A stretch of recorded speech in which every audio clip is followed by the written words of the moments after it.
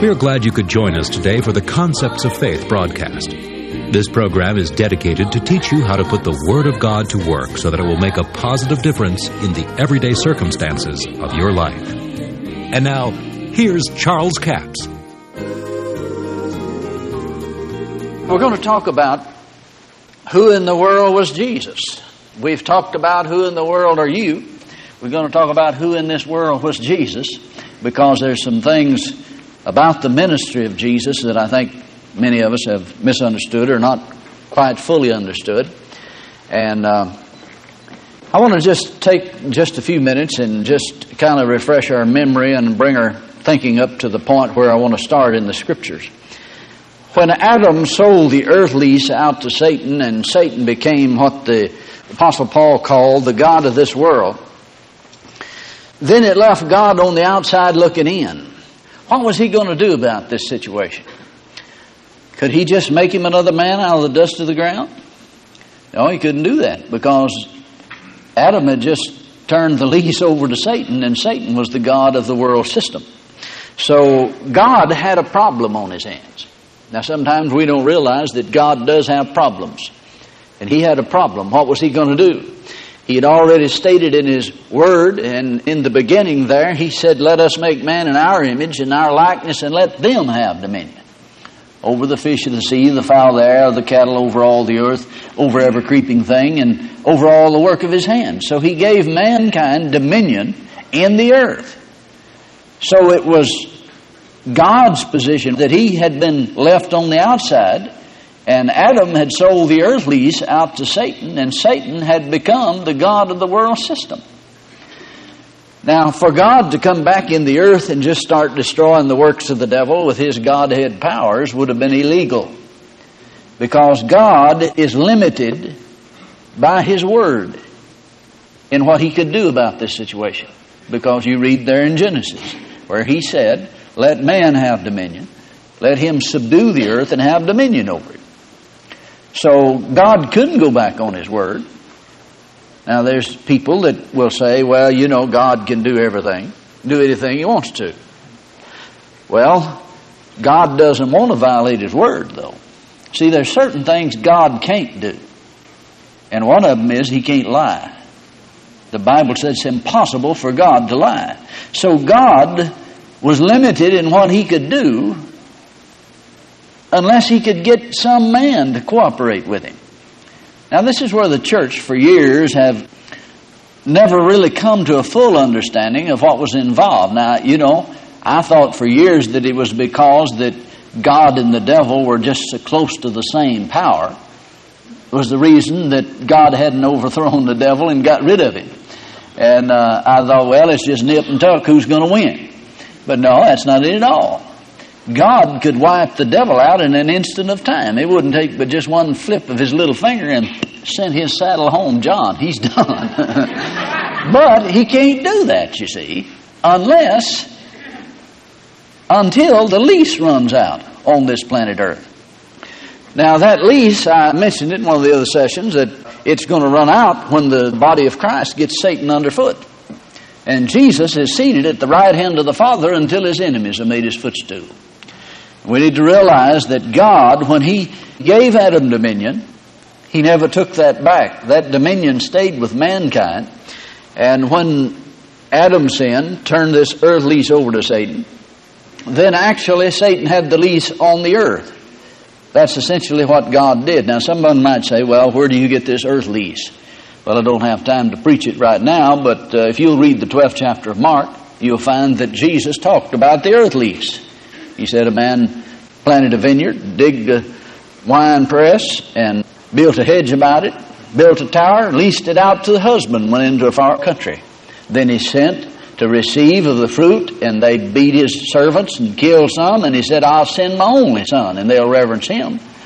And the wicked husbandman said, "Come, let us kill the son, and then we'll be heirs." Well, he's telling you what Satan did about the earth lease. Now, there's two scriptures that I never could get just lined up like I thought I wanted them until the Lord gave me some insight into it.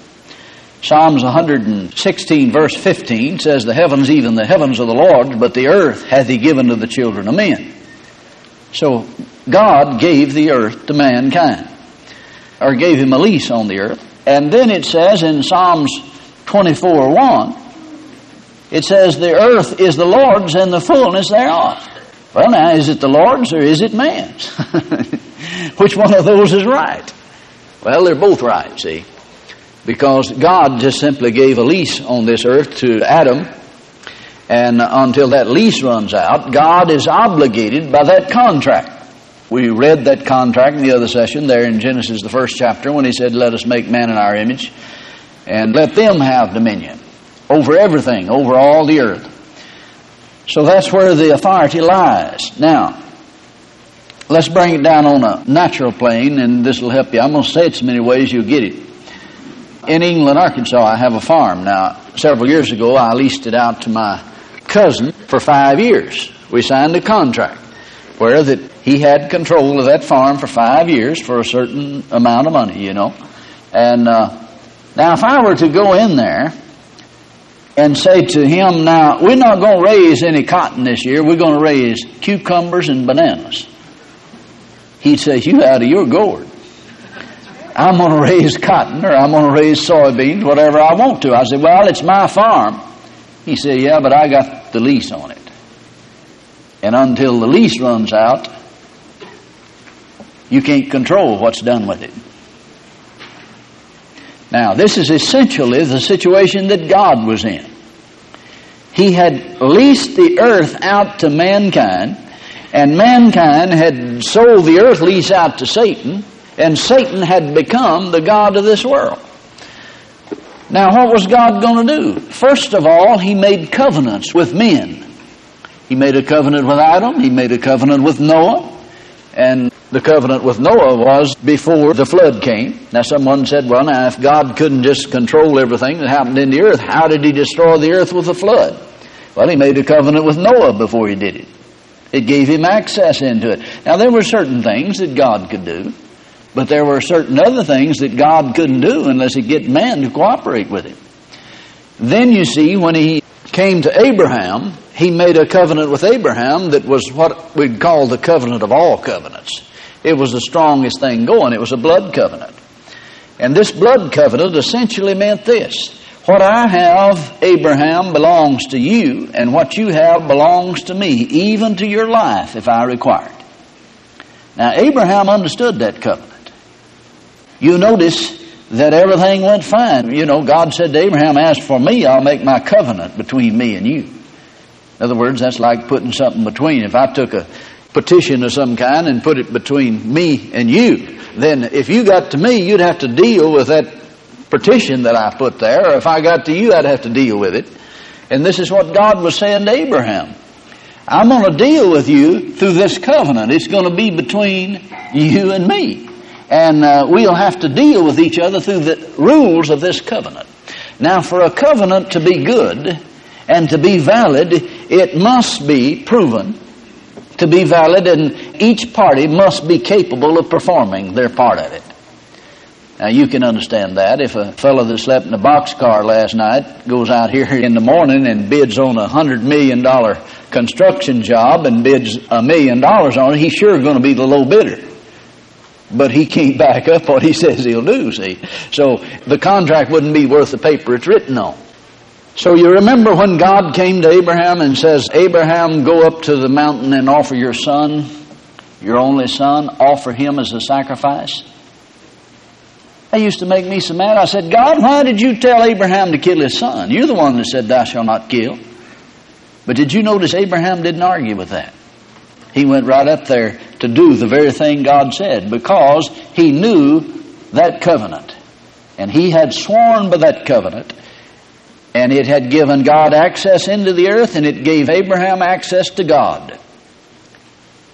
So when Abraham went up there and laid his son upon the altar and raised the knife to kill him, you know the story. The angel Lord called to him, and he turned around, and there was a ram caught in the bushes.